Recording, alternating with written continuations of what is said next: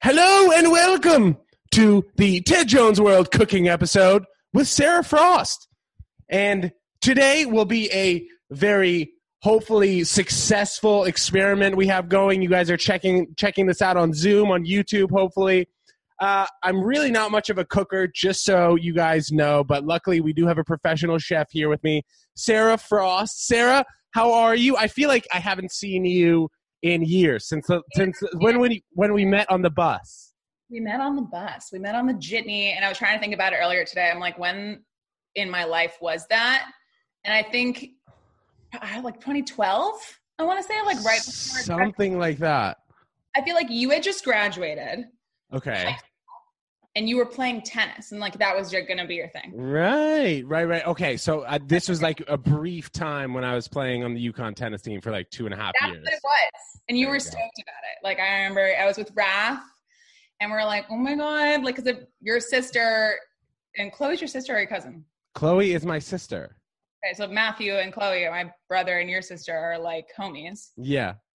And so and now look, it's going for full circle. It's very full circle. This is actually like it's a cute little moment. I know. I'm really very excited to start this, and thank you so much for doing this, Sarah. So I guess right before we get started, just give a quick bio on you and what you've been doing in LA. And I know you have like a cooking book coming out. Go ahead.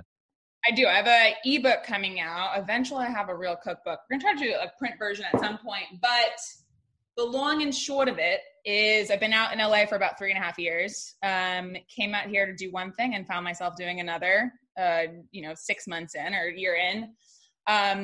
And have been doing private chefing and catering and event planning for about 2.5 years now and truly love it. But during, quarantine, when I was like, I don't really know if I'm going to have a job anymore. This is like in May. So I was like, okay, how can I pivot and, just keep getting out there? And so my mom was like, why don't you teach cooking classes online? I was like, no one's going to go for that. Right. Well, I mean, we're going for right now. So are you loving LA or what? Love LA. Look at this cute this is like in my kitchen. What? Oh my God. Honestly, it's so different you can tell, when you're in LA versus being in New York, just because like New York, I guess in like your regular apartment, there are way less windows, especially where I am right now at the studio. And no windows. Huh? Yeah, or no windows. But the exposed brick, works as well. So Sarah, before we get started with a number of questions that I have for you, I made the simple syrup, I think. Show me. Let's compare notes on this. First of all, just grab a little tasting spoon and just get in there and give it a little try. Okay. Yeah? So if you guys are taking a look at this on Zoom and hopefully not just listening to this on Spotify or Apple Podcasts, I'm not much of a cook or a drink mixologist, as I said, but I made simple syrup here. So let's see how. It is a spiced simple syrup with cinnamon, darnie. So let's both try it. Just take a little sip though, because it's very intense. I think it's good. It's a little sweet, right? Because yes. Simple syrup is really just equal parts water and sugar. I like to do it a little bit more watery and a little bit less sugary, because unless it's like your mouth is gonna fall off. And then simple syrup is used in a ton of cocktails. I don't like a big sugary cocktail, so I think that like doing something like this, first of all, the whole thing smells like Christmas. Like it really doesn't get better than that. It's just starting. My whole apartment smells like Christmas. Exactly. Yeah, and the best thing about this is you can keep this, like I always just chuck a mason jar of whatever, seasonal simple syrups in the back of my fridge, and it'll keep for like a month. So you can like make cocktails all month long, or you can like put a little bit on your oatmeal, something like that. Nice. Yeah. Okay, so what's my first step here? Okay, so we're gonna make a cinnamon bourbon flip, and we're gonna get real fancy with it and add an egg white. Well, I don't eat egg whites because I'm vegan. We're not going to eat that. We're just going to totally omit it. Don't worry about that. You totally told me that ahead of time.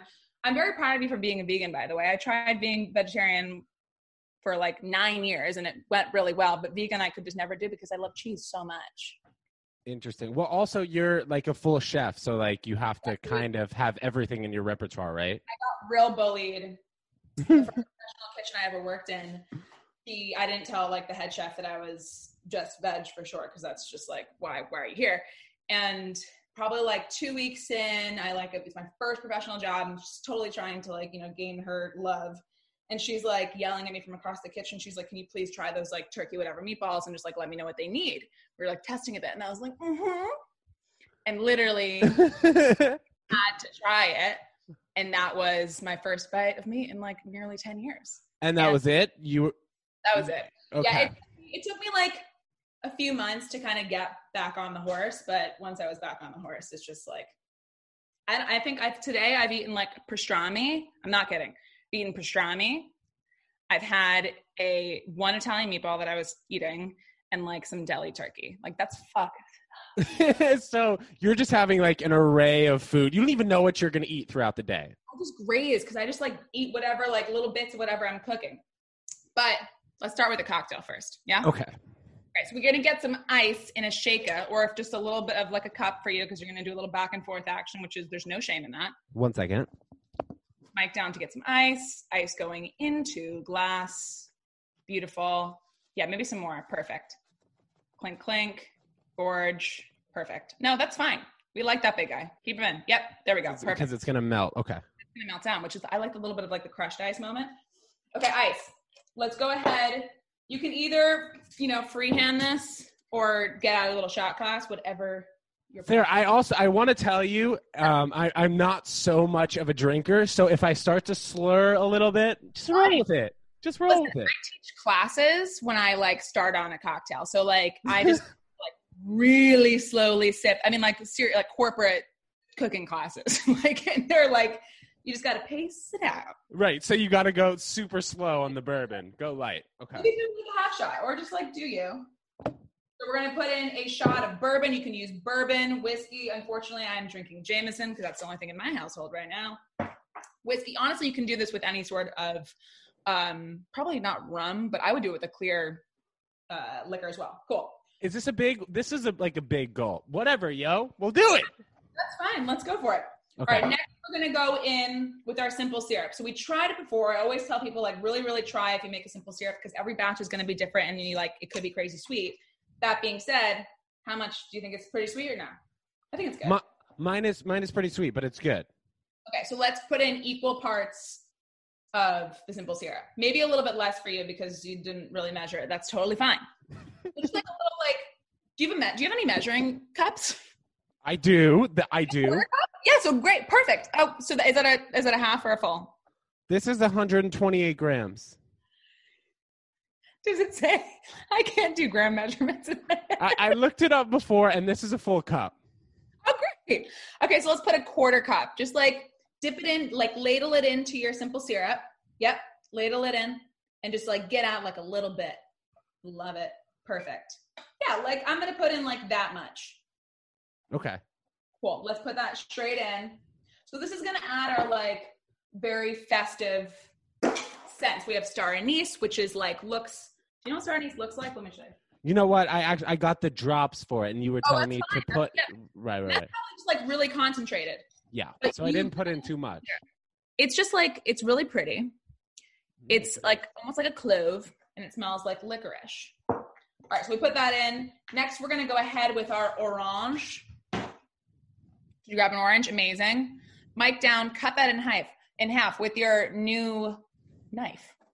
Oh yeah! By the way, I bought a new knife just for this episode. Sarah knows. Oh yeah. You called me and said, "Do I need a knife?" And I said, "Yes, you do." All right, well, I'm a beginner here. Other way. That's fine. But next time, cut it through the top and the bottom. So that's fine. Don't worry. I'm already messing up here. Okay. It's just easier to juice an orange if you cut it like crosswise. So see the top and the bottom? Yeah. So you always want to cut citrus or really anything kind of crosswise because all of that's gorgeous. Okay. Gorgeous. We love that. All right. Okay, so now we're going to just squeeze that directly in. Of course, you could use, store-bought orange juice, but nothing better than the good stuff. Boom. Right into our drink. We love it. Okay. And there's really no good alternative for eggs in cocktails. There's an amazing alternative for egg, just generally for baking and cooking. It's flax. Have you heard of like a flax egg? Like just a flax seed? Like flaxseed. So ground flaxseed mixed with like, 1 tablespoon of flaxseed to 2 tablespoons of water. Can I see if I have that in my refrigerator? You're not going to want it in your drink though, for sure not. Oh, okay. Never mind. That tastes real dusty. We don't want that. Okay, so do I need to be putting the entire orange in, you think? No, I think you're good. We want a little citrusy, right? We have like those warmer notes of the cinnamon and the star anise and the bourbon. Now we want to like give it a little bit of a pop with the orange and the citrus. Okay, cool. Okay, so we're not doing with the egg white. That's totally fine. Let's give this a good old shake. Mic down. Oh, you're just going to go back. Perfect. Beautiful.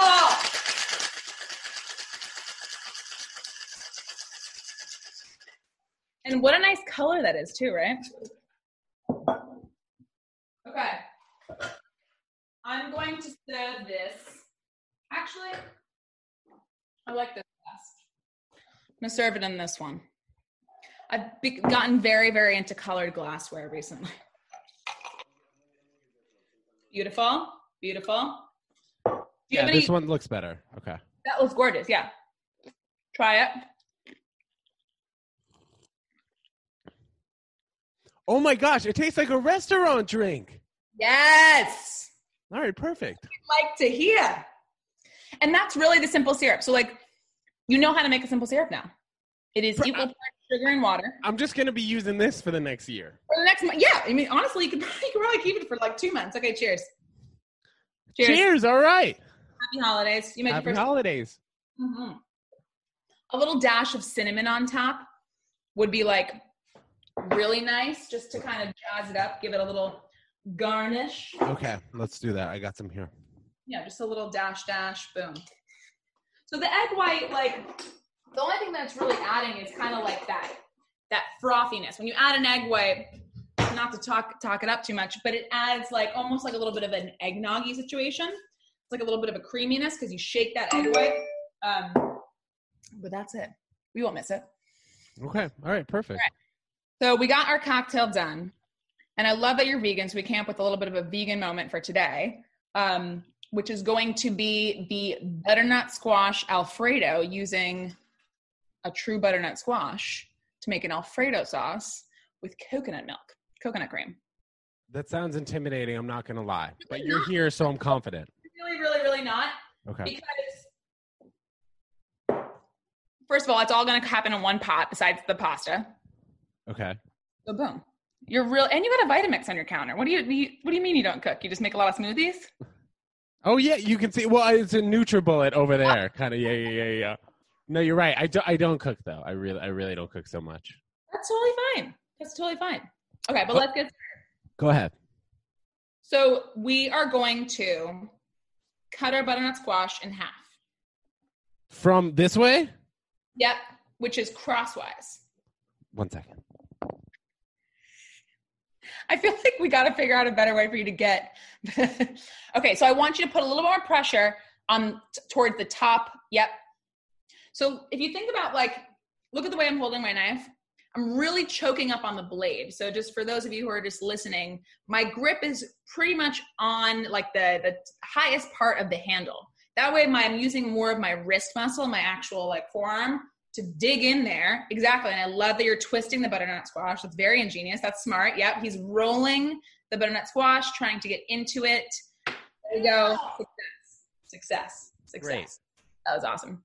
Step 1, amazing. Next, we're going to fill up a pot of water because we're going to make pasta. Easy. This could be a total ASMR podcast. I know. Wait, is this a good pot? Yeah, that's a great pot. And Sarah, check it out. Pothead. Yeah. Did you also buy that? Yeah, I got it. But wait, look at I'm going to one-up you. Oh my gosh. That's amazing. So Sarah has a cup that says pothead, and I just put a pot on my head. Either way. To contextualize this, I may smoke a lot of weed, but I also drink a lot of coffee. And the coffee cup has a big coffee carafe. on it. What are these called? Coffee mug. Big old mug. All right. So we're going to fill up a pot of water. You've made pasta in your house. Don't lie to me. Yes, I have. Okay. Great. You have that pot. That's doing wonders. We're going to need either a pot, another pot, or something called a stock pan or a stock pot. It's a pan with a lip. Honestly, no, that's not going to work. That has zero lip. How about the one that has your simple syrup? Yeah. What about it? We're going to use that one. So I wanted you to just dump the simple syrup into like a bowl for the moment. Okay, 1 second. Amazing. Ladies and gentlemen, he is ladling the simple syrup into the bowl. Perfect. Do you have any pan that's a little bit bigger than that? If not, that's totally fine. You know what? Let me check. A pot that's a little bit bigger than this? Correct. But I don't know if I do. We want the lip because but pretty much we're going to be building our sauce in this pot. We're going to be making, cooking down. Perfect. We love that. That's perfect. Eee, great. Yeah, perfect. That's exactly what we want. All right, but in the meantime, we always want to be saving ourselves a little bit of time. We want to be efficient cooks in the kitchen, right? So we're going to get that pasta water going. So just turn it up. We want that to be boiling. Do I need the tray thing that I had showed you before? No. Yeah, that's more of like a griddle. That I would use that pretty much only for pancakes. And vegan bacon. What bacon do you like? What kind of brand of vegan bacon do you like? I have some in my refrigerator that I can tell you. Is it the seitan? Yeah. Uptown Naturals. Good. I love that stuff. So I eat like the seitan and bacon from them. I love it. So good. It's so smoky and like sweet. Yeah, I really like it. Okay, beautiful. So okay. I'm turning on the pasta here. You're turning on pasta water to a high. We're just going to get that boiling. Okay, excellent. But we're going to work on our butternut squash. So the idea here is that we're going to be cubing the butternut squash, cooking it down with some onion, and then giving it a little love with some coconut cream, which is going to add that sort of like deep creaminess, because obviously it's not like a true Alfredo, which has a lot of like butter and stuff going on. And then that's all going to cook down, and that's going to become our sauce. So we're essentially eating our vegetables in our sauce on our pasta. Nice. Okay. Yep. Let's get started. Okay, let's do it. Okay. We're going to, you've already done it. You've cut the butternut squash in half. Yeah. Mm-hmm. Yeah. Here is we always want to be working with a flat working surface, because if you were to go like this, that's a little dangeroso, right? If we're going to be peeling this back. Right. It might require 2 hands. Okay. Amazing. So take your vegetable peeler. Yeah, we're going to work with the vegetable peeler first. He's putting down the knife, picking up the new vegetable peeler, taking off the safety guard. Give it a good rinse. You're hosting, Sarah. I love it. Okay, go ahead. And we're just going to peel it down. So yeah, hold it. And then we pretty much just want to angle it and peel all this tough skin off. Yeah. And then you can kind of give it like a little bit of an angle. See how mine's kind of at an angle right here? So that when I like peel back, go like that. So squash, yeah, perfect. Squash is obviously a very hearty vegetable. So it has a bunch of layers of skin that are completely waxy and inedible. It's in the same family as the pumpkin. You know, I just removed my microphone, everyone, just so it's easier for us to talk. Yeah, exactly. I would just be talking for the next 30 minutes. Okay. I'm struggling here, but I'll keep it up. No, you're doing well. So yeah, I want you to keep peeling back. Yeah, perfect. And I want you to get to the layer that's like a deep orange. Okay. But you're doing great. All right. So Sarah, I guess while I'm peeling this, I'll ask some of my questions that I have for you. So you were talking about initially how you were vegetarian, and then you got really into cooking. And I guess you kind of had to switch your mindset or something. Is there anything that you like avoid cooking or won't cook? No, I think, well, even before that, like turned vegetarian when I was a sophomore in high school because I don't know, we just like were studying something in bio and they like showed us a few movies, and then I went down like a deep 3-month-long rabbit hole of just like learning way too much information about the way our meat is produced in this country. Right. And so it was kind of like for health reasons, but also just for more like peace of mind. And then once I got my hands back on it, the chef that actually was my like initial mentor, he was super about like, listen, if you're gonna cook a pig, you better know every single part of that pig, where that pig generally came from, how pigs are generally killed in the States, and just have like a deep appreciation for the animal. And that kind of just flipped everything on its head. Cause like, honestly, like I never really had an issue with actual, killing of animals. That's kind of, we've been doing that for thousands and thousands and thousands of years, but it's more the way that it was done. So just like taking the time to learning the anatomy of animals and what an actual different cuts of meat are, especially like a cow, it just gave me like a greater appreciation for it. So there's nothing I won't cook. It's actually more like, I can't wait to like cook all the animal parts one day, like, just to kind of get my hands on it and just give it the appreciation that it deserves, I guess. Now, question, this is a side note, it has to do with the cooking. Is there such thing as like a more ripe kind of squash or no? Yeah. So they pretty much, but they'll only sell mature squashes at the market. The thing about squash is it's grown above ground. It's kind of like you've seen how like a pumpkin patch that kind of like grows in this weird vine very close to the earth. Yeah. So it matures over a very long period of time. So they don't really bring it to market until it's totally ready to go. Are you thinking that yours is a little bit more pale than it could be? I feel that it seems like difficult to peel. That's totally fine. As long as you get off like this really waxy layer, then you're good, because we're going to cook it all down anyway. If you were just like roasting this, I might have you go a little bit further, but that's fine. And honestly, for today, you might just use that half that you're working on right now. That's what honestly, Sarah, I was freaking out about how long it's going to take me to do the other one. I did choose a pretty labor intensive. You did. I'm sweating.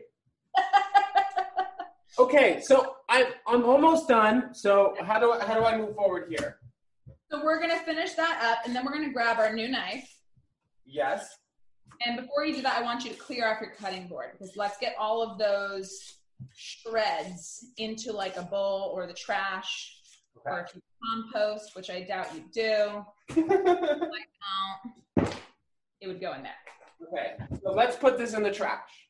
Cool, let's put that in the trash. We would just work with a clean workspace, right? Clear mind, clear workspace, boom. That's going to go all into the trash.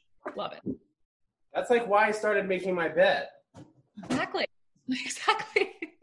Clean bed, clean life. Exactly. How are you gonna change the world if you don't make your bed, Sarah Frost?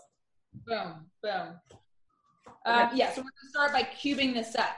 And then I know you're very excited about learning how to properly cut an onion. Okay, what do you mean about cubing this up? What does that mean? That's what we're gonna do right now. So take your guy, and we're going to put it on the flat side, right? Cool. Actually, I need you to trim off the bottom first. See this the root end? So I'm just going to take and literally trim off that. Great. Perfect. Give it a little more pressure. Yeah, there we go. Perfect. Boom. Great. So now we're going to, is that the top of your butternut squash or the bottom? I just Top. Cool. That's great, because the bottom has most of the seeds. See how mine? Oh. And the top part is what you are using. Usually doesn't, which is great, because we're saving us some work here. So we're going to cut it in half. We always kind of want to be making everything easier for ourselves, right? Yeah. So want to cut it in half. Yeah. So give it more pressure this way. You're like really, you're going more like this, like you're putting a lot of pressure on the back end. I want you to dig it more in. Oh, okay. Cooking is no joke. Like I pretty much stopped working out during quarantine. Seriously. Beautiful. So that's step one. Yeah, cool. Now we're going to cut all of those in half again. And the end result is just cubes, little cubes. We kind of want to get them down to the size of so. Okay.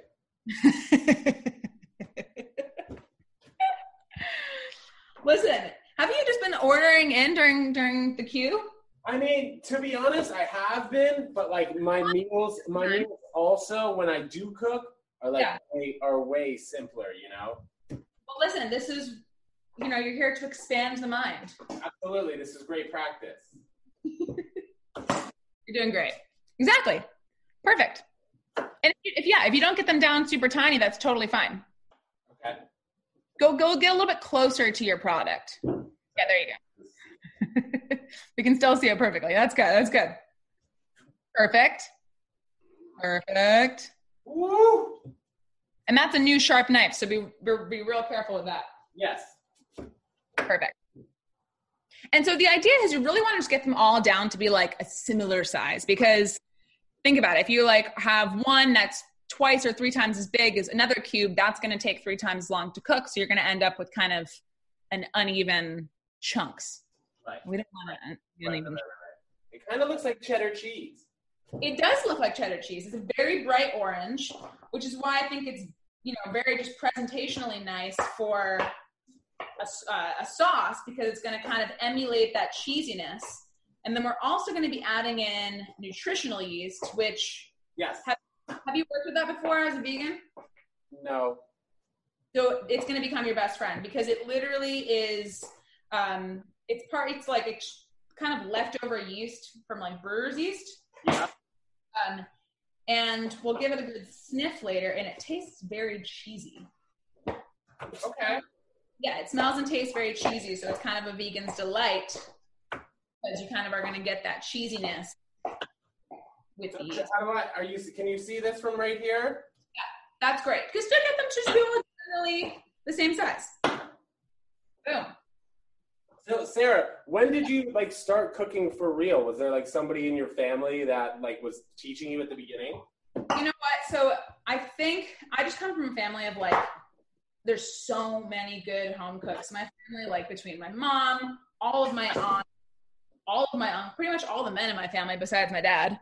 And so just really, you know, looking back on it, I'm like, damn, I was surrounded by not only living in New York City and just being exposed to different types of food since I've been a baby, but just really grew up in a family of like, everyone was a really good home cook.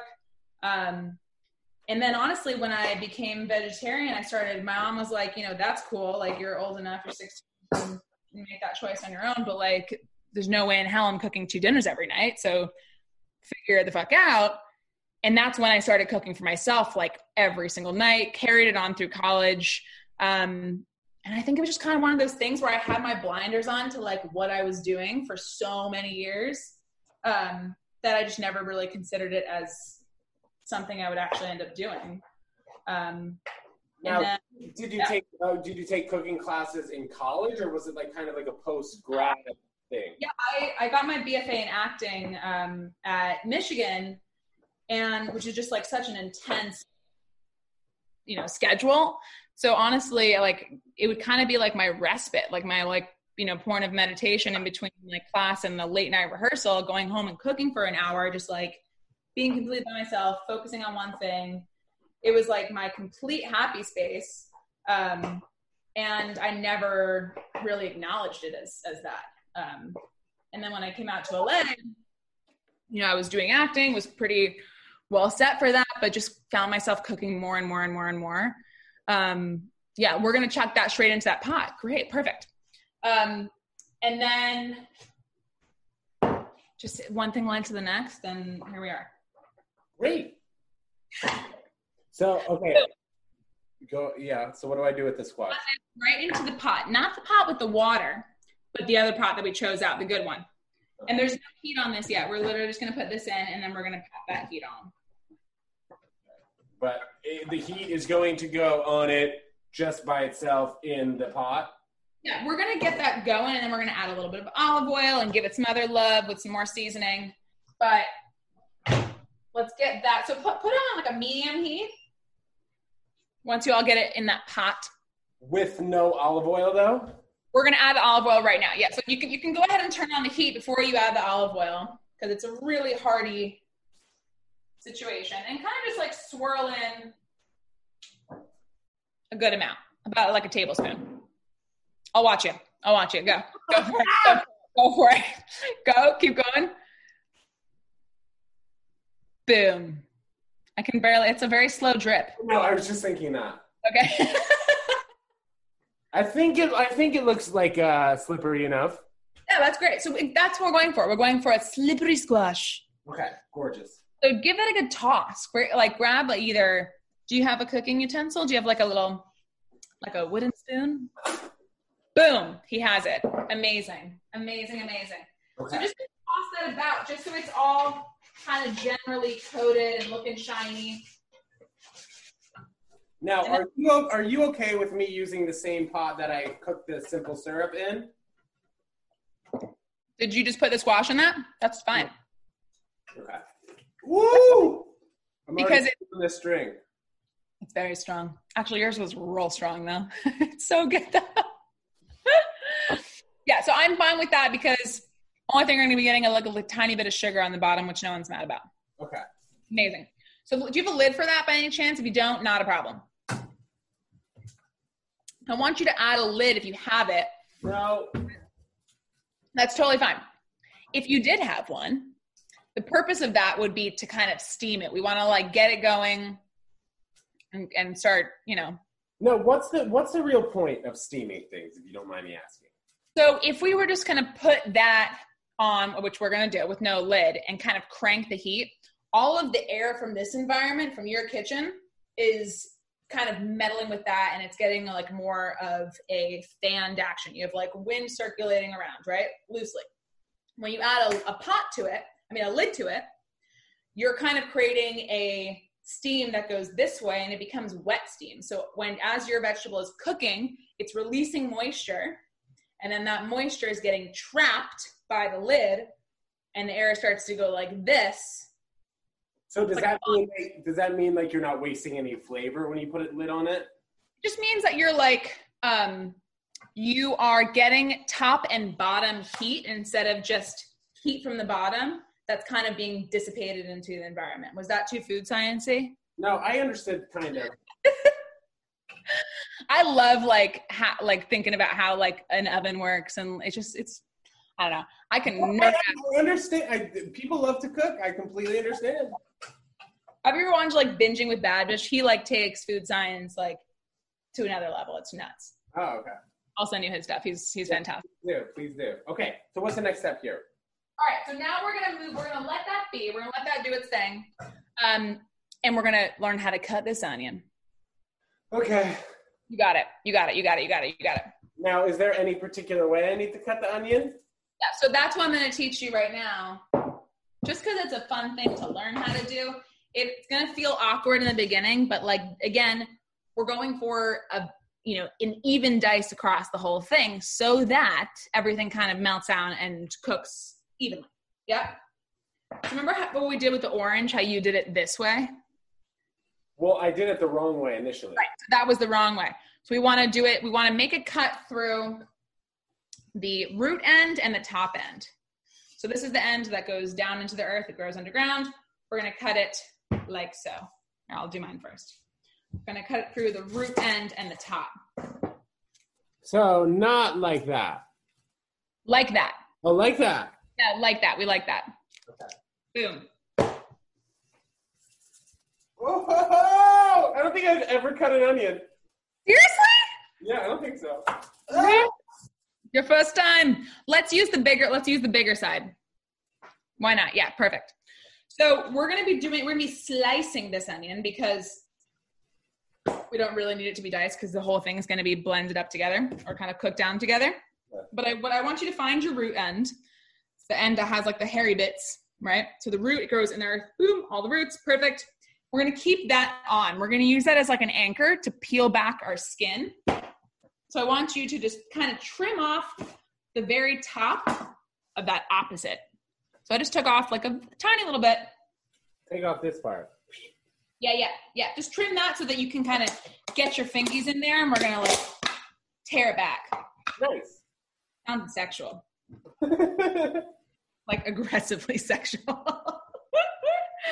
Okay. Trim it off. Did you trim it? Yes. Perfect. Great. So then see this first layer of skin, how it's like, oh, yours is nice. Great. So then find where like the driest part is, and we're just going to peel that back because that's not edible. I mean, I'm sure it won't make you sick, but it's pretty nasty. Right. Peeling the onion. Okay. Onions. Okay. Boom. How's that? Yeah. Maybe you can peel back like that second layer. Does it look a little like dried out? A little bit, but it looks good. Let's get rid of that guy. Cool. Capiche? Then we're going to place our onion, again, flat side down. We always want to work at the flat working surface just for safety. We don't want our product rolling all over the place. Flat side down. And then we're going to cut this way. But I really want you to practice going as thin as you can. Yep. So remember, we're going to be rolling our blade. See how, like, if I'm doing it like here, I don't want you to go like this. I want you to go top, down. And I don't want you to drag your knife. That's perfect. And I want you to choke up a little bit more on that, on your handle. Yeah. So you just feel, I want you to get a little more control over your knife. Perfect. And one last thing before you kill me, move your eye line. See how you're like going like this? You can't see the other side of your blade. So I want you to, like, I am kind of directly over so that I can see both sides of my cut and I can kind of gauge how thin those slices are going to be. your face, you just saw a ghost. I'm just trying. The thing is, like, my following instructions has never been that great, so I'm really. Oh, dude, I am the worst at following instructions, which is why I've had like a really hard time baking. And honestly, writing this cookbook that I've been doing is near torture because I'm like, I don't cook that way. Like, but teaching these classes and writing this cookbook has kind of forced me to do things methodically and follow instructions instead of just. How many recipes are going to be in your cookbook? There's about 32. My stupid ass in the beginning of summer was like, I'm totally going to write, develop, and shoot this cookbook by like September, like no problem. Because I was just in upstate New York with my family, and that's an insane thing to say you're going to do because no way in hell. So it's getting done right now. We're in the ninth inning of it, but yeah, I definitely bit off more than I can chew with that. Well, how do we find it? And it'll be out shortly? It'll be out for purchase, hopefully on my website. So it's going to be a digital download, like an ebook to start. And then I'm talking to like a few printing houses here in LA. Obviously it's going to be self-published, but it might be on Amazon. We'll see. I'll keep you posted for sure. And your website is what? Spooningwithsarah.com. Nice. Perfect. You know? Okay, so I kind of went ahead and started cutting it a little bit more. I don't know. So fine. That's so fine. Okay. Do you hear this ASMR going on? Is yours doing that?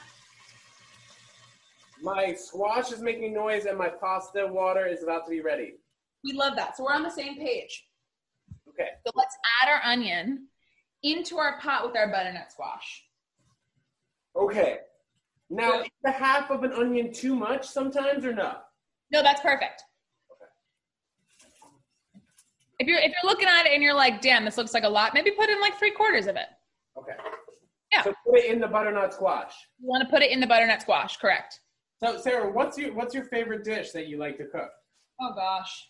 I'd say like more style wise and like taste profile wise, I like anything Mediterranean, super, like I'm huge on seafood and just veg. Like I can just eat seafood and veg 7 days a week and be super happy.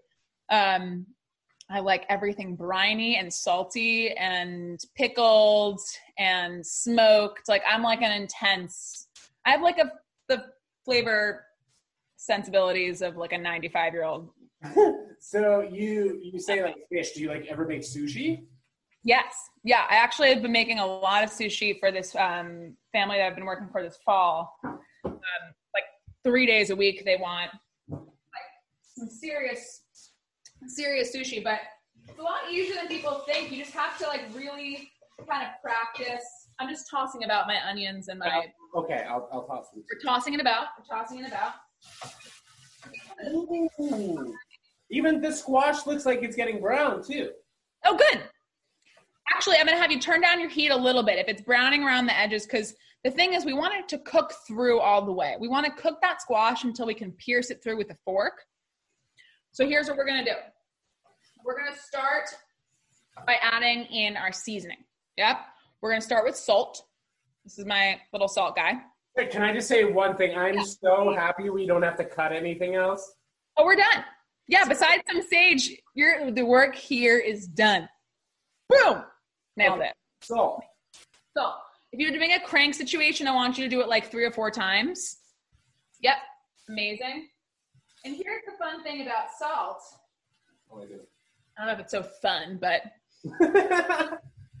super fun. I'm just like a huge food nerd, dude. Like literally appreciate it. Please keep up the high energy. I love it. Okay, so salt is not just adding like a saltiness to whatever you're cooking. It does 2 things which are major. It pulls water content. It literally pulls moisture out of whatever you're cooking. So think about it. Those little cubes of butternut squash, they're raw, but they're containing a lot of moisture, right? Especially the onion, it's containing a lot of moisture. So the salt, through osmosis, is pulling out the moisture from the vegetable, causing it to get softer and cook down faster. But it's not gonna, it'll add a saltiness, but if you salt in the beginning stages of something you're cooking, say you're making pasta and you're just doing like onions and garlic and you're gonna make a red sauce, as one does. Clearly, you do that all the time. I have red sauce in my fridge. There we go. So the way that was made is you want to salt throughout to pull the moisture out so that you get like a really jammy, nice, soft onion and butternut squash. It also extracts flavor. I can't really tell you the food science of that, but it really, really does. So if you salt as you go, instead of just cranking some salt at the end of whatever you're cooking, that's just adding sodium and salt to the top of it. Huh. But if we start doing it now and we kind of do it throughout in little bits, it's going to make the best food. Okay, question. So adding salt before you start really, I guess, eating it is more so of a moisture thing than adding salt itself. Yeah, it's just like, you're going to build flavors on top of each other and like just make it the best it can possibly be instead of just like adding salt towards the very end. Okay, cool. And that's all I got to know about salt. Actually, there's a lot more you can know about salt, but for now. It's in the ocean. Yeah. So now what? Salt. So now we're going to go in with some garlic. Did I have you get garlic? I have. Amazing. Most of. So we're going to do like 2 or 3 cloves. Garlic powder is also great. Peeled garlic. Amazing. Perfect. Okay. Great. So bust out like 2 or 3 cloves of that. Do I cut it or put it in? We're going to cut it, yeah. So take it out of that little container and then just put it on your cutting board. And I'm going to show you a little fun trick. Okay. Okay. So comes in a bulb like so. Yours has been peeled. But either way, regardless, that's a nice, gorgeous clove. You're going to take your new fancy knife. And we're not going to cut it like this primarily. We're actually going to use the flat side. And watch what I'm going to do. I'm going to place my knife right over the top of this and just go bam. Okay. Again, smack it. Yes. Now pick up your knife and look at what you got. You got some smashed garlic. Wow. Largely done for you. So now we're just going to chop it up real fine, which is like super easy. Just kind of run your knife. Yep. Perfect. Yeah, so that's a great way to get out some anger. That's just a great way to save some time. Do it all the time. Perfect. Okay.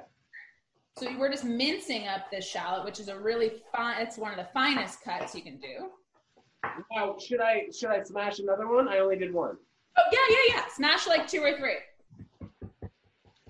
Isn't it kind of fun to smash it? I did not smash that well. Hold on. It really works. So just give it a good like smack from above. You won't cut yourself. It's lying flat. There you go. Boom. Ah! All right, cool. Okay, good. Now that I wasn't scared and you told me to do it, it was way better. You can't hurt yourself that way. I'm not making any promises, but you shouldn't. Right. Perfect. Great. We're going to throw that right in.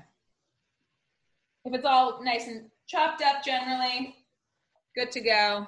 Garlic going right in. Yeah, so here's another thing with that new knife. Use the other side. People are always dragging their knife on their blade. If you want to like drag things into something, just flip it over. Oh, so I don't cut the cutting board? Well, so you don't no. So you don't dull your knife. Oh, duh. Okay. I'm not worried about the cutting board at all. It's like if you drag your knife, you're just gonna like just wear it out, and then you have to sharpen it all the time, which no one wants to do. Including you. We added in that garlic. Let's give it a good toss again, just so everything's nice combined. And we're gonna add one more crack of salt because we added in a little bit more. Is it too hot? It might be. It kind of was. No. I think it's good. Okay. So question. Yes. I have low 2, 4, 6, 8 high. What do you want me to put it at? I would put it at like a 4. Okay. A 4 or a 5. Okay. Yeah. It's nice when it has the numbers there. You can kind of see exactly what you're doing. I just moved into this place during quarantine and like much bigger space, moved in with my boyfriend, stoked. But this freaking electric stovetop. Oh, right. We like nearly almost didn't sign the lease because of this. And it's been totally fine. Obviously, I miss it a lot because like I want some true fire. Yeah. But it's been fine. So do you cook all your meals at home? No. So I cook for a bunch of different families. So I'm a private chef for a bunch of different families. Now I'm cooking at home all the time because I'm mainly just doing meal delivery because of COVID. But yeah, typically I'm just like in people's homes cooking for them, which is like I love it, but it is definitely like a very weird position to be in. Because you're just like, what does your schedule kind of look like Monday through Sunday? Monday through Sunday. This week's weird, but like for the past 3 months prior to this, I was with one family 5 days a week and then doing meal delivery for some older clients on that day off. So I was working for like 2 to 3 families. So when you say you're like working with a family for like 5 days a week, are you cooking 3 meals a day? I'm cooking lunch and dinner 5 days a week. Yeah. And you're in the house for like from whatever it is, 12 to like 6? 10 to like 8:30 or something like that. I go home because the great thing about this one family that I was with is they were super close to my house. So I was able to like kind of run home for a little break. But yeah, so it's a lot of time on your feet. It's a very physical job. Like that's something that I just like, knew, but like didn't really fully understand. I mean, you're literally upright moving pretty much the whole day, which is great. I'm exhausted by the time I go to bed and yeah. So what do you think your like 5-year plan, I guess, would be? If I don't mean to sound like your parents, but what do you think? No, not at all. Where do you see yourself in 5 years? No fucking clue. And I kind of just stopped. I'm such a fucking planner. Actually, before we continue on, I'm going to talk, but I'm actually going to ask you to put your veggie stock in. We're going to start adding a little bit of that. We're going to give it a little bit of liquid so it cooks down. Perfect. Great. I'm going to have you put in that whole thing, actually, because I have like a full liter. And that's a little guy, but that's fine. Okay. That's fine. Yeah, perfect. I'm such a planner. But then like when I fully switched, I was like, auditioning and acting and also working in some like catering kitchens and working for other chefs in 2018 before I like fully knew I was like going to switch gears. It was scary. I'm like, damn, I've worked for, the past 8+ years on this one thing that like, everyone in your life is like, that's what you're doing, right? When, it was kind of like the thing. And then I just made a big switch. And then I just stopped planning after that. I was like, everything's so unpredictable. I have no idea, what opportunities are going to be thrown my way, clearly. So like, what's the point in planning stuff? I'm just a big yes person in the past 2 years, which has really been big. So, living in LA, I'm sure you meet a ton of interesting people. Do you have, I guess, like celebrity clientele that would potentially make you a little bit more nervous if they have like higher standards for food or anything, or are you just go into everything the same way? I have worked for a handful of celebrities, and I've only had like one bad experience, and the guy was just like kind of like a dick. Besides that, they've all been just like, I don't know. It's a weird thing. I think about it a lot because it's like when you're a private chef, you're not just like a restaurant chef. You're, being asked to seamlessly go into someone's house and make their life easier, essentially, right? That being said, it's like you can't be a robot, but some people kind of want you to be a robot. Most people don't. Most people are like, I need you to be a normal person who's like going to fit into the fold of my house. Does that make sense? Yeah. Do you have an assistant with you when you're it depends on how big, I guess, the party is? When I do like events, when I'm not just like someone's, regular chef, I definitely have a crew of people who I will hire for that. And I love doing that. Like I, did a wedding recently, which was really fun. The most I've done was actually like my own events. I used to like throw these like pop-up dinners, here in LA, which became like super, super fun. And like at one point it was summer of 2018 to the summer of 2019. I threw 2 dinner parties a month with between like 40 and 100 people at a time. I remember hearing about these dinner parties. Those were so much fun. And as soon as COVID's over, I really want to get that going again because I don't know, it kind of came to be because I just, again, like started cooking for friends so much when I first moved to LA. And it's hard to meet people in LA. Like I just was kind of like, oh my God, I'm like going out and just every single person I meet would be like a friend to friend, friend to friend to friend to friend, like someone from the city or something. It just was like, damn, I like really am kind of at that age where I want to like just meet a fucking stranger who is just cool.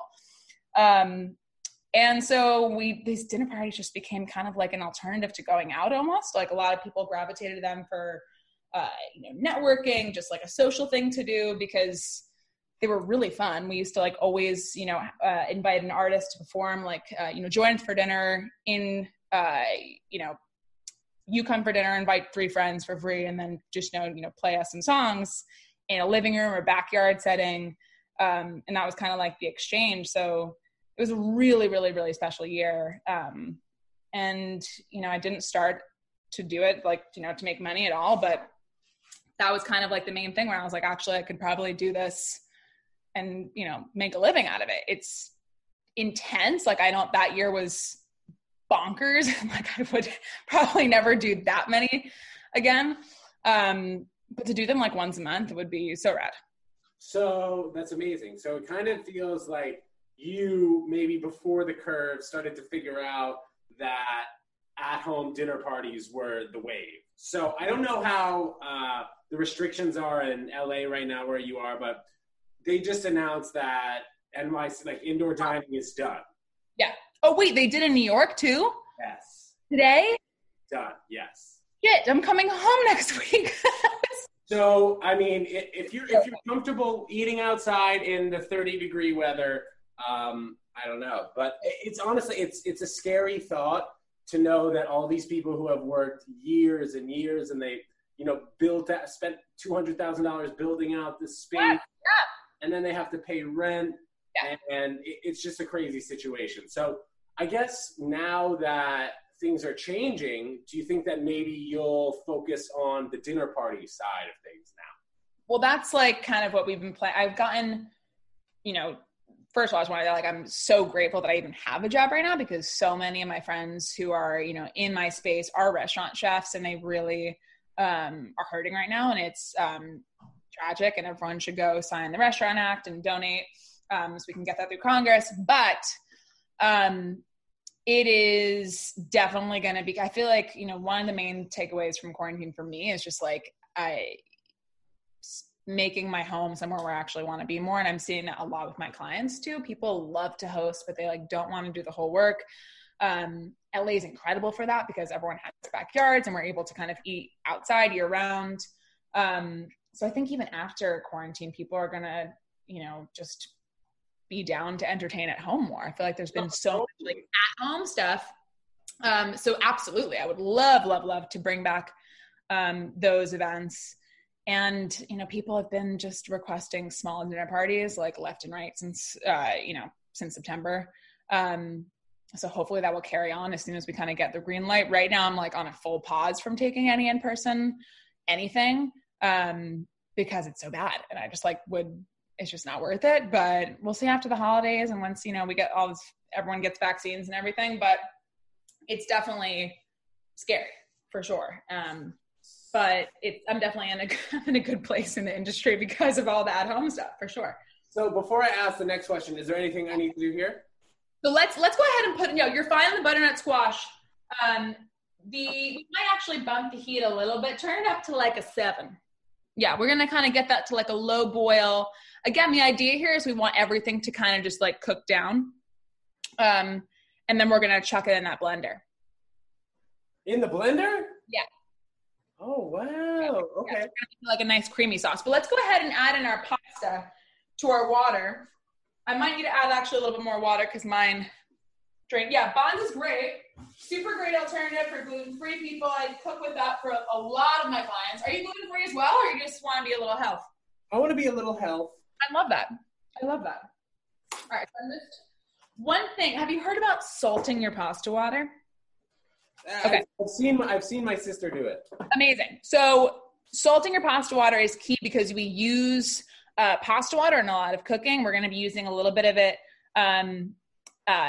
for this recipe because when you cook pasta in water, the water becomes really starchy and essentially is like a really good base and a thickener for a lot of good sauces. But we always want to salt it right when it starts to boil. A lot of people will put it in the beginning. Don't do that. It falls to the bottom. It corrodes your pan. So yeah, go ahead and put a shit ton of salt. Look how much salt I'm about to put into just this. Keep going. You got those tenny forearms, man. Boom. Oh, you see that? There you go, girl. That's why the episode's on Zoom. Check out the forearm. All right, I think I'm good. I'm good with that. You're good on the salt. Let's go ahead and add our pasta. So also, Sarah, how what you say that you go to chef at a person's house, how does it work money-wise? Do you just charge by the hour? That has been something that I've really been working on for the past year because it just I'm just so bad with kind of standing up for, it's hard to put a price on your own work. That is the most difficult job of when I was starting to do this for real. Put in about, let's do about half of that. Or if you want to make the whole thing, go for it. That's a question because that was one of the hardest things. I'm when I was just starting out, I was I really wasn't that comfortable asking my male mentors yo, what do I charge, until they were I became more comfortable to kind of lean on them. But it is a really competitive industry, so I had no basis of how to charge. So now there's a few different systems. It's usually just a day rate, or if I'm there for a week, then it'll be a week rate. For meal delivery, it's just a flat rate plus cost of groceries. Obviously for, people pay for their own groceries too. But yeah, that was a really, really tricky thing to figure out because it's kind of I am my own company. So and also, right. And it's also got to be pretty difficult, if you're going to a black tie event as opposed to going to chef for a family that you chef. Totally. So it's, and also it's, you want to be mindful of okay, this person's a total fucking celebrity. I can charge them up the wazoo, but you want to be respectful and keep things pretty standard. You don't want to be so yeah, it's all pretty standard now. But no, I'm very lucky. I've been able to just get it's all been word of mouth, thank God, knock on wood. But it's, I've gotten extremely lucky, honestly. So what's the longest amount of time you spent on one dish? It could be for 4 people or whatever. I would say one time I did a 72-hour short rib situation. But that's the pig? No. Short ribs are it's beef. So, but it's what? Listen, it's not a bunch of work for 72 hours. Like you literally chuck it in and then it's kind of like doing its thing. I've smoked meat before. That's definitely the most, just make sure all the pasta's in. We just want to make sure it's in there. And once it's kind of, if it's like at a roaring boil, you can kind of turn it down. Smoking meat is epic. It is so much fun. It is so fucking hard. For one of those events where I always bite off more than I can chew, but you just have to ask for help when you need it. So I literally decided to have one of my like pop-ups, and I was like, I'm just going to smoke meat like for the first time. And I was like, I'm going to invite 72 people and I'm going to smoke 2 salmon fillets. I'm going to do half a pig. I'm going to do 2 pork butts, multiple racks of ribs. Like it was wild. And that was my first time smoking meat. And it was nuts. It was so nuts. Okay, so that sounds like the longest. What was the most difficult dish? That was the most difficult. That was fucking wild. Yeah, because I literally, when you're smoking meat, like unless you have like a green egg or something, like you have to it's all about controlling the fire. You have to, get your meat in, season your meat, do everything before. Once you get your meat on, you can't really open up that big hutch. Have you seen a smoker before? It's like a big barrel looking thing. It's like Texas style barbecue. You don't crank it, but once it's in, you don't want to open it up. So it's all about maintaining a fire. So there I was like totally by myself at this other chef's house that I like asked if I can use her smoker. I arrived there at 5:00 in the fucking morning by myself, like full like coolers of just like meat, like ready to go.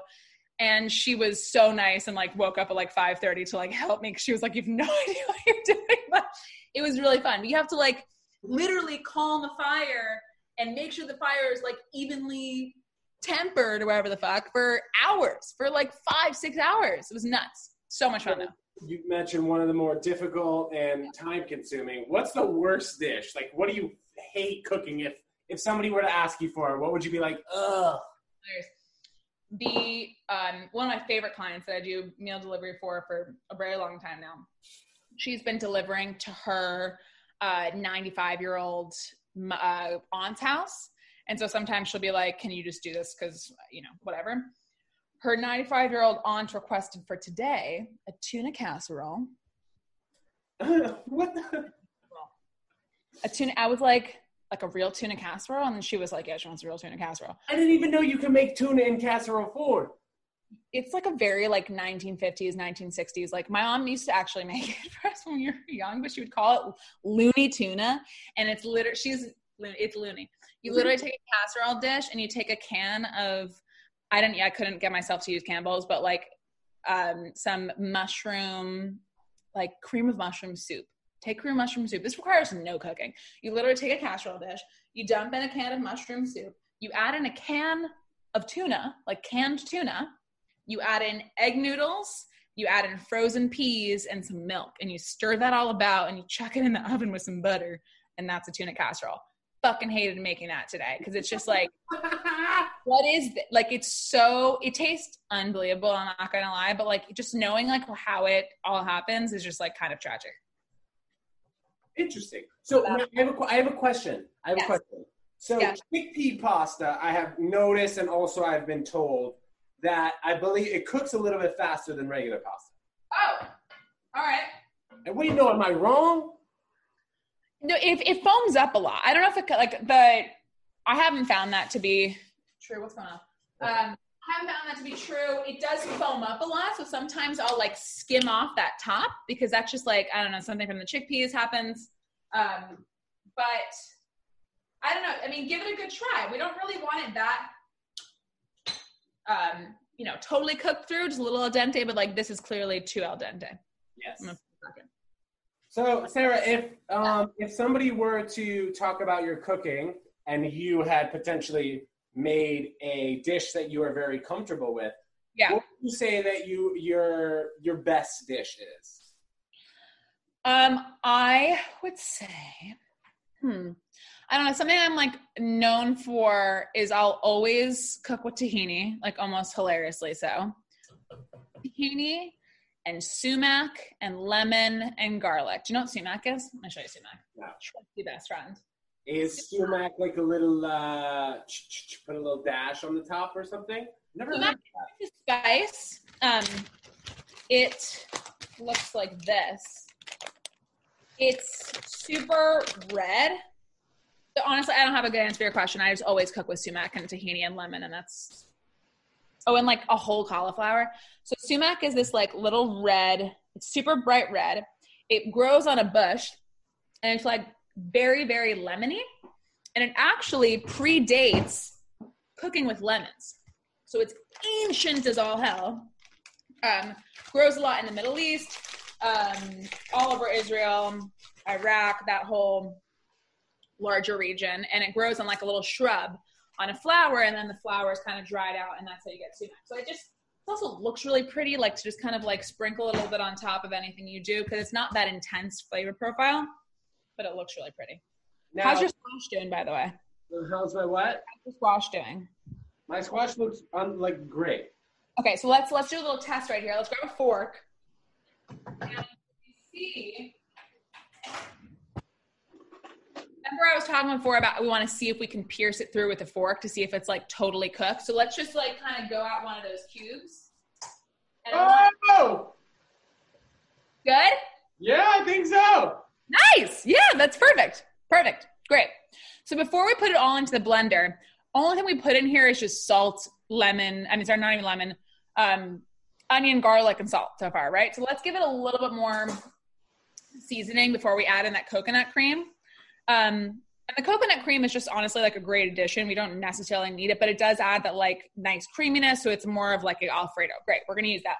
But what kind of spices are we working with here? Now, what do you mean? What? Just like what kind of spices do you have in your kitchen? Yeah, you opened it up before. You had like some garlic powder.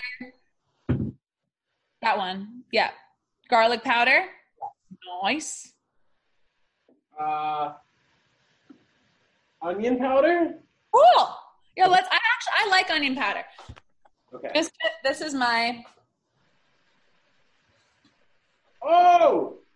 You have a whole cabinet for it. I literally...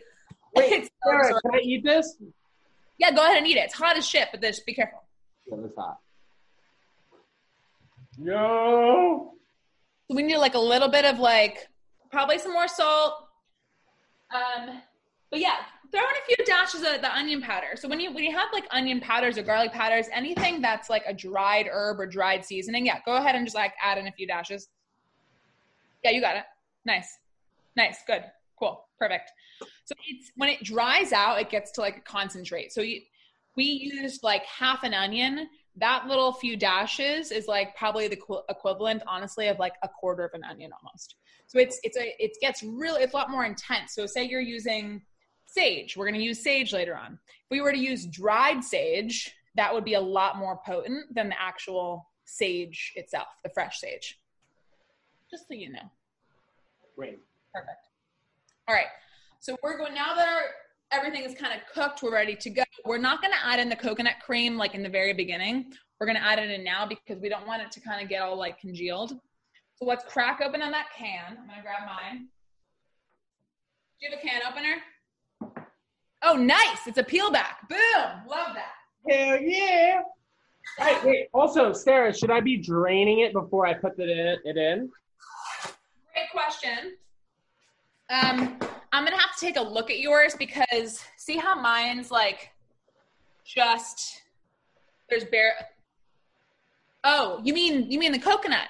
Yeah. No, just give it a good stir. Okay. Even before we add it though, will you just look on the back of that can? I want to make sure that there's no added sugar. And if there is, that's fine, but I just want to know. No, well, just the coconut cream. Coconut, sugar, water, but it doesn't say added. Right. Because sometimes they'll sneak in some cane sugar, which will make it like a crazy sweet thing, and that'd be no cane sugar. Like coconut cream. Yeah. Cool. Great. Okay, so when you asked drain, we actually are going to drain out a little bit of the liquid that's in our pot because if we were to add that all in, it would kind of just get the butternut squash. pasta pot or the butternut squash? Well, do you think your pasta's done? I believe so, yes. Well, let's drain that first. Okay. And we'll blend it up, and then we'll be good to go. Now, okay, this is a question that I'm a little bit jumping the gun towards just because first-time cookers are always thinking about this at the end. Yes. How do we go about, cleaning super well? The pots.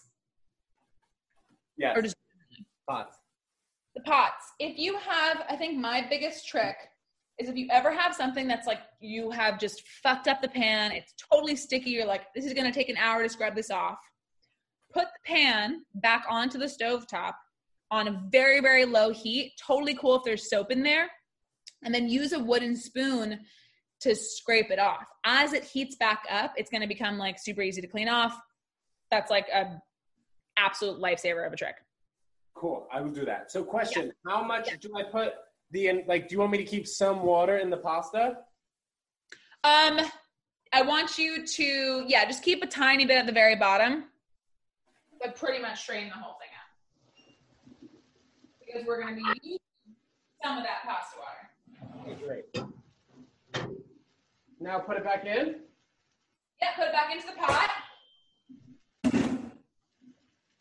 Cool.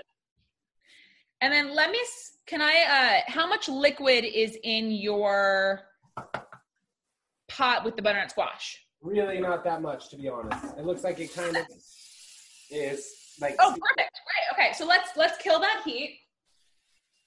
Turn it off? Yep, turn off the heat. Brilliant. And now get out that handy dandy cup measure that you had before. The 150 milliliters. Nice. 128, yeah. Okay, fill that up. I wrote on the bottom so I know with the little things. Well, that's a cup now. Yes. Perfect. So we're going to do a half cup because a cup would just be so creamy. It'd be too much. So let's put in the coconut milk. We're going to put in a half cup into your measure. Okay. So half of a cup of coconut. Stir it up. Just look a little clumpy on the top because sometimes it'll do that. Yeah. So just get a little fork and just give it a little.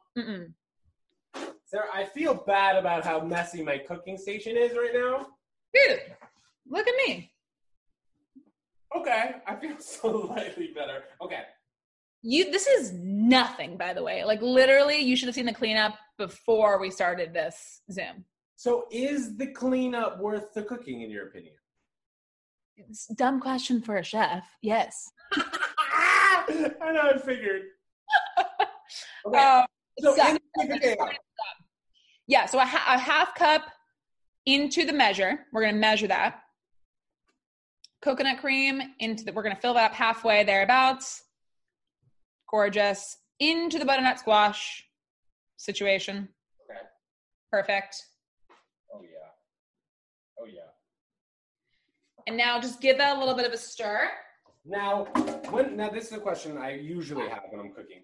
So now that I'm stirring the butternut squash with the coconut cream, do I put the pot itself back on a new burner? Yes. No, you can just keep it right on. Yeah. But here's one thing that sometimes cooking is the most basic thing kind of goes over people's head. Say you're cooking a steak, or let's not go with steak. Say you're cooking, or say you're cooking a steak. Say you're cooking your vegan bacon, right? And you go to the bathroom, you come back, and you're like, oh shit, it's burning. It's getting so hot. Move the damn pan to an off burner, or turn off the fire. People are sometimes I don't know what the fuck to do. Move it away from the heat. Just move it away from the heat, let it calm down for a sec, and then return it. You know what I mean? Yes, understood. Think simply. So let's take your blender, kind of just take it off its base just for ease, so you don't have to move that pan. Beautiful. Do you have any sort of ladle? If not, it's totally fine. A ladle is a thing with a little spoon at the end, right? It's for soups. I know what it is, but I don't have one. That's fine. I'm thinking of the easiest way for you to get the butternut squash situation into the blender. So maybe let's just I think it could fit. Oh yeah, totally. But like, can you just pour it in? I think Would that be easy? Cool. Yeah, do that. Yeah. Perfect. Wow. Nice. Amazing. Yeah. So again, this is the butternut squash Alfredo, and it really comes together in one little dish. I'm going to catch up with you. Great. Maybe give that like a crack or two of salt. When you tasted butternut squash cube, did it feel like, was it lacking in? We needed a little dash. Yeah, give it a little dash. Okay. Amazing. And then we're going to blend that up. I want you to start on like a low setting and then move up to a high setting. And that's really just so you break up all the little bits at the bottom and then move forward from there. Okay. Now just the sweet potato, just the squash. Totally. Not the pasta. Okay. Where did I put that top? And the onions are going to add something nice and sweet. The butternut squash is, inherently very sweet. And we're going to blend this up, and then we're going to add our nutritional yeast, which we were talking about before, the cheesiness, right? So we'll make it more of like a pasta situation. All right, blend that up.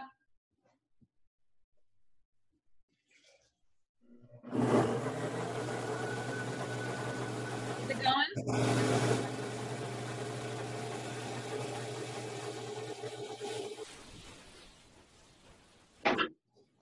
How's it looking? Is it looking like one consistent mix? Cool. Do you want it to be thinner or thicker? Does it look kind of like baby food or more like thin? Let me see. I think it's looking pretty good. Maybe let's add like a little bit of the pasta water to that. Just to thin it out ever so slightly. Remember, like, we're trying to replicate an Alfredo here, which is like really nice and thick and creamy, but also, yeah, perfect. Beautiful. No! Did the pasta fall in? It did! That's fine. You're just going to have a thick sauce. Did all the pasta fall in? Almost all of it. Damn it! Okay, no, that's so fine. Just pour.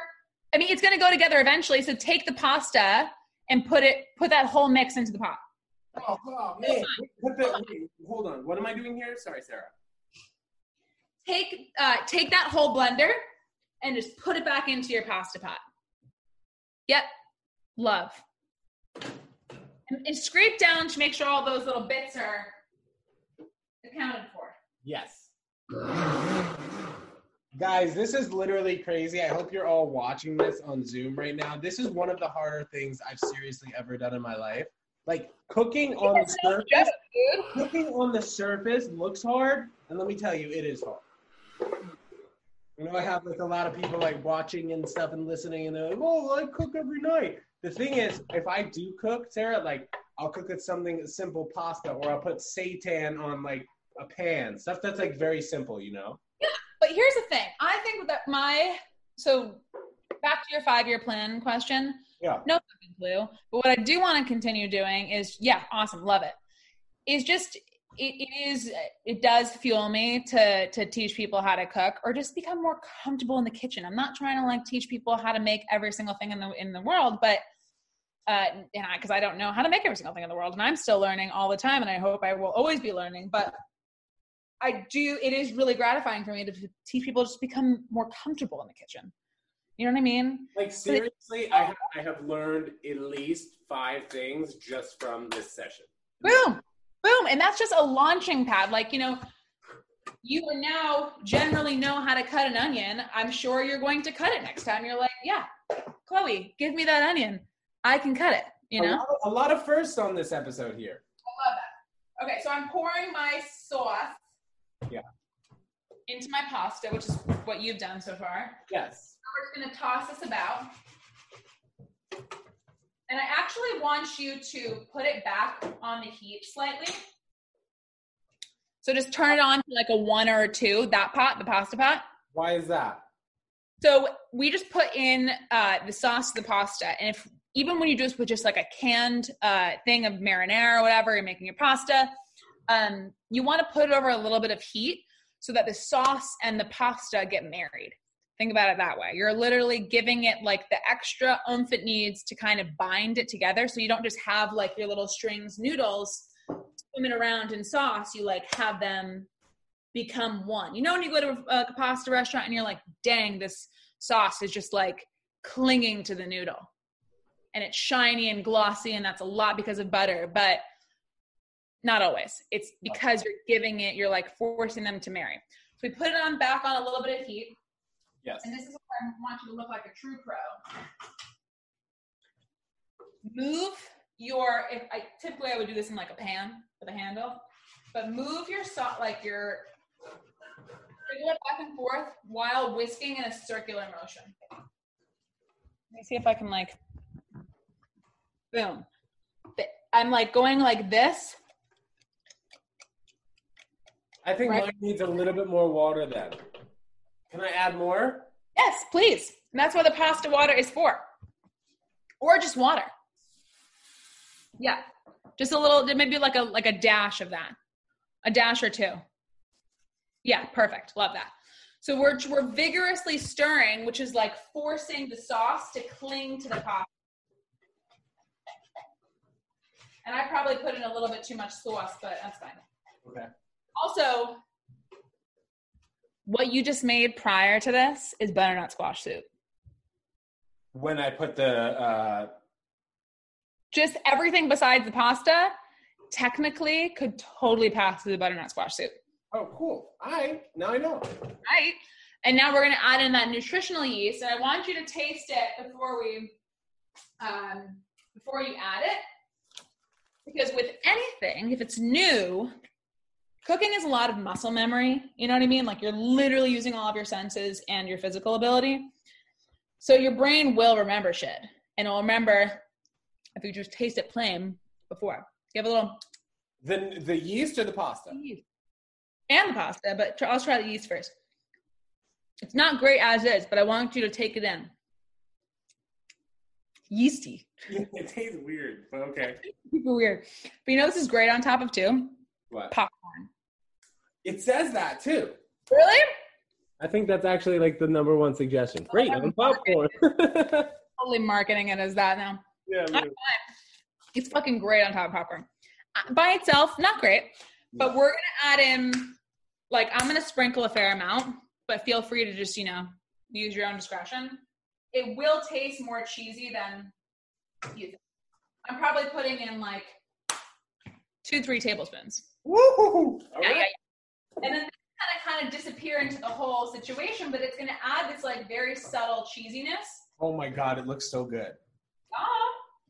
So by adding this little bit of heat, again, we're just like binding it to each other and we're kind of just like forcing them to get along. This is honestly, Sarah, starting to look like a restaurant, potentially. I love it. I'm beyond excited. Wait, you're cleaning. You're making, should I be cleaning too? No, I just spilled. You're fine. And to be honest, I feel like the cleaning is post-episode. Don't you guys worry. Post-episode for sure. Like now...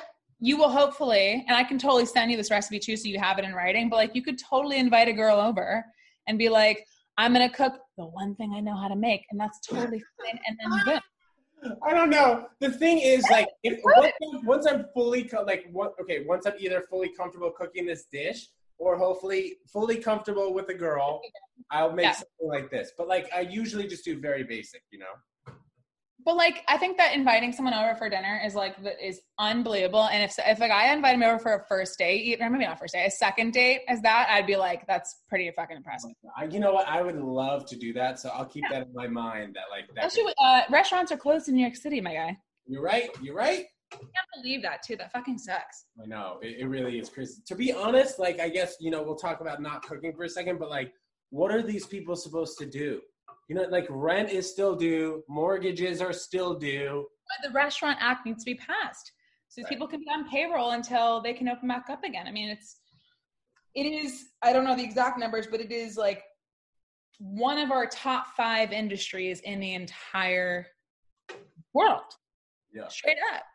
How are we giving this money to fucking cruises and not something that's on every single corner in the entire United States? It's so twisted. It makes no sense. Right. Preach. Let's plate this up because we've done some. Yeah, we did it. That's it. Okay, grab your fanciest bowl. looking for myself, like plating something up, just like you've come so far. Why would you not make it look pretty too? Okay, so I do have a bowl, but I also have a plate. You want me to bowl it or plate? Whatever you want. Well, what do you think will be fancier? I think the plate's probably fancier. If it's not like a huge plate. Yeah, that's perfect. So this plate that I have here, it says, might I suggest the most expensive wine and the most expensive dinner? So you know my jokes. That's hilarious. I think this will be perfect with this dish. It's perfect with it. You have to open up a nice bottle of wine after this. Or not. You know what? Or either way, I do since it's legal in LA and I don't mind talking about it. I am a bit of a pot guy, so we'll see. Hey, you're preaching to the choir, my guy. We'll see. I said that twice now. So it's all good. So how much should I put? Pot? No. How much pasta do I put? Whatever you want. Like, what is your portion size? Let's see. Let me see if I can bring like that. Nice. Yeah. So it's like I want to make it look like circular for the. Oh, no, you usually clean around the edges, right? Yeah. We're gonna do that. But do you have any tongs? That's totally fine. But if you did, what I do is I kind of twist it in the pot like this, and then it becomes this like cute little spiral. Oh, right. And then I can just kind of lay it down like that. And then I like twist a few times. And then I slowly release. Now, in terms of while I am going to be eating this, do I want to leave the stove on like low? No. Yeah, you're going to want to turn that off for sure. Yeah, just pop that off. Definitely. Wait. Get a little wet paper towel. Okay. Yeah. All right. So that's like one of the more exciting things. Like, although I've never worked, this year was actually the year that I wanted to get like at least 6 months under my belt of restaurant stuff. Obviously not going to be the case, but I have worked on like massive catering teams where like, we're doing like a 300 person benefit or whatever the fuck it is. And we're in these like fancy garages in Beverly Hills or whatever. And one time my job, which was so much fun for like a full hour, every single plate that went through the pass, which is like right before it goes out, I had like this, I had 2 little fingers and I was literally just going like, it was so much fun. You have to be an adrenaline junkie for this job also. And did you have to make like the same design on all of them? Well, here's the plate. It's like, oh yeah, the same. Absolutely. Like every single height of every single salad had to be like completely the same. Are you ready to see this? I wish, you know what? We forgot our fucking sage and that's totally fine. Well, I still got it for next time. Yeah. Sage is really floral. It's like very intense. So if you just cut it up really thinly or fry it. Should I not? But I'll leave it. I don't need it. Yeah. Do you have like what can we garnish with? Maybe just put like a sprig of it on top, but don't eat it. Just for show. Yeah, that's great. Oh, for the pic, for the IG? Yeah. Okay. So it's one of sage, like smell it. It's super intense. Like you would not want to bite into it like you would basil or parsley or mint or whatever. It's like it's not a tender herb. It's a floral herb. It's like used for like poultry and stuff. Do I just take the leaf or the whole branch? Find like the whole, well, actually that's a good question. Let me grab it. I'll show you. You want to take the stem off, ideally. Okay. Right. But when you dry it, it's really yummy because it's just fried. All right, so if I were to do this. What do we put on? Lay it right on top. Boom. Yeah, and you can really use your finger for that too, because it's like, just like snap it. Boom. Maybe a few cracks. Boom. How many should I put, Sarah? Just one. Oh, he's wiping the plate. Unreal. Okay, so I have now. What did you just put on it? Pepper? I just put a few cracks of pepper, yeah, because I want to like kind of break up the color a little bit. Like I want like a little bit something popping. Yes. Very profesh. You look like Salt Bae. Oh! So fun fact about Salt Bae, never met him, don't know his deal. Is it like a steakhouse or something? I don't know. Okay, yeah. This is actually like, you should always salt your food and like season your food absolutely from a higher point. You're supposed to be like he's doing it for a reason. This is obviously it's just for finesse, but you always want to be doing it from a higher position because you want it to be evenly dispersed. So think about it. If I'm like cranking salt like right over this, it's just going to get on that one tiny spot. But if I crank salt from up here, especially on steak where you kind of want it to like just perfectly evenly go across, you do it from a high point. Physics. So it spreads more like the higher it's coming in? Yeah. All right, let me grab a fork and we'll take our bite together. Oh my gosh. This is are you guys seeing this? Look what I did, Sarah. This is amazing. And that's a great plate for it too. It looks like very like West Village Italian restaurant. Gorgeous. West Village, but in Chelsea. Seriously, if you guys want to come over and eat this stuff, $50 a plate, pal.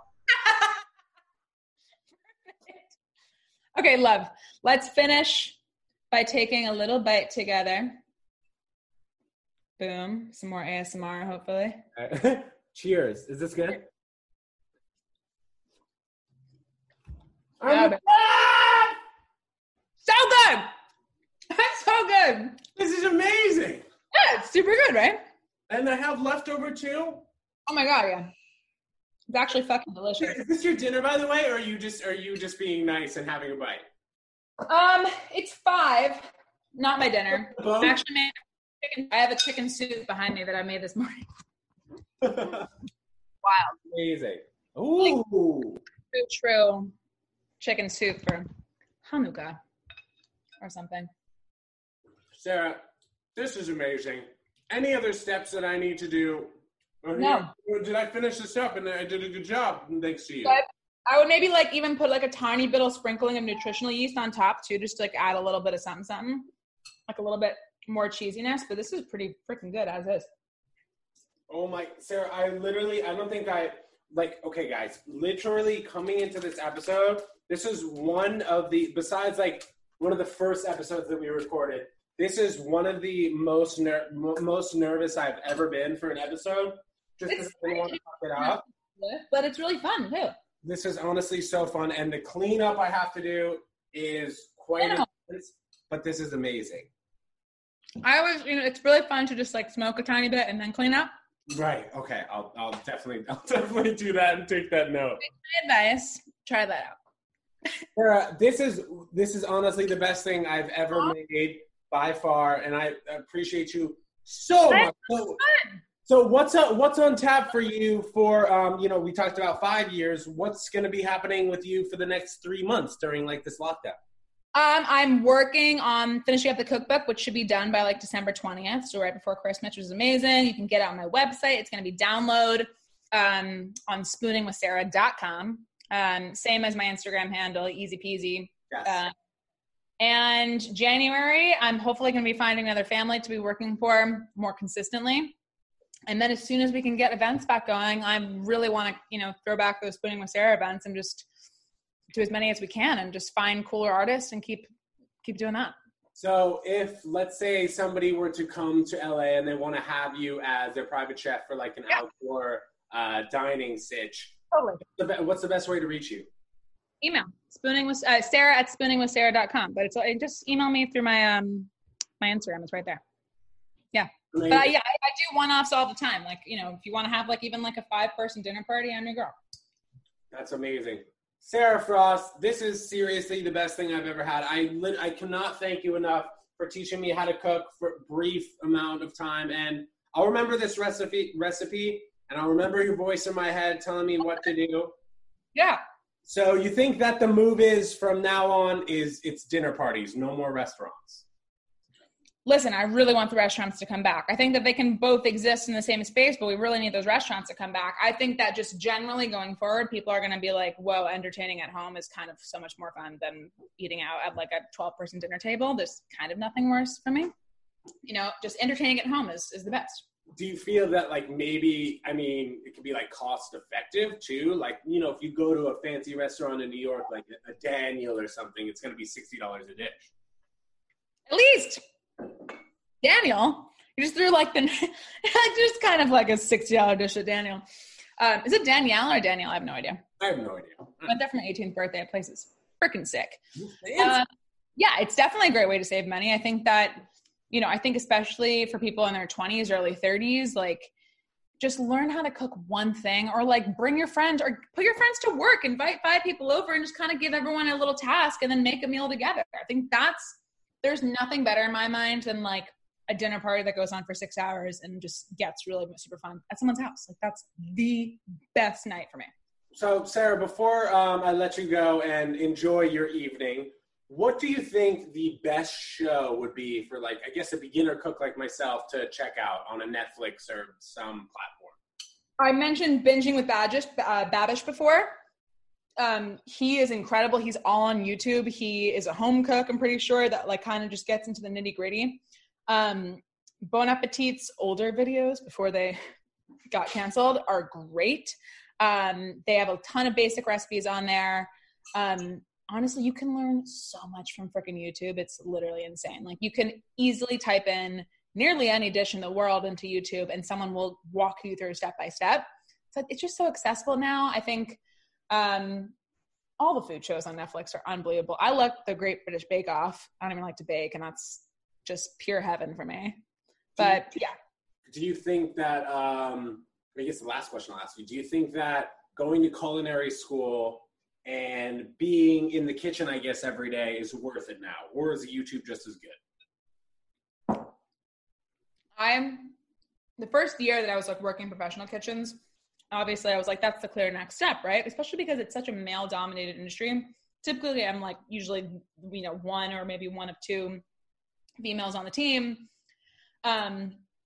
So, in order to like earn your stripes, it's more now, like I used to ask people all the time, like, should I go to culinary school? And they were like, absolutely not. Like literally just keep working, keep meeting new people that you are impressed by, that you like, are like, holy shit, you're so good. I want to like learn from you. And just keep learning on the ground that's what I've done. I have no plans on going to culinary school. I would love to cook abroad at some point in my life.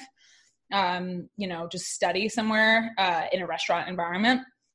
But I think honestly, as it is with most industries, just get your legs working.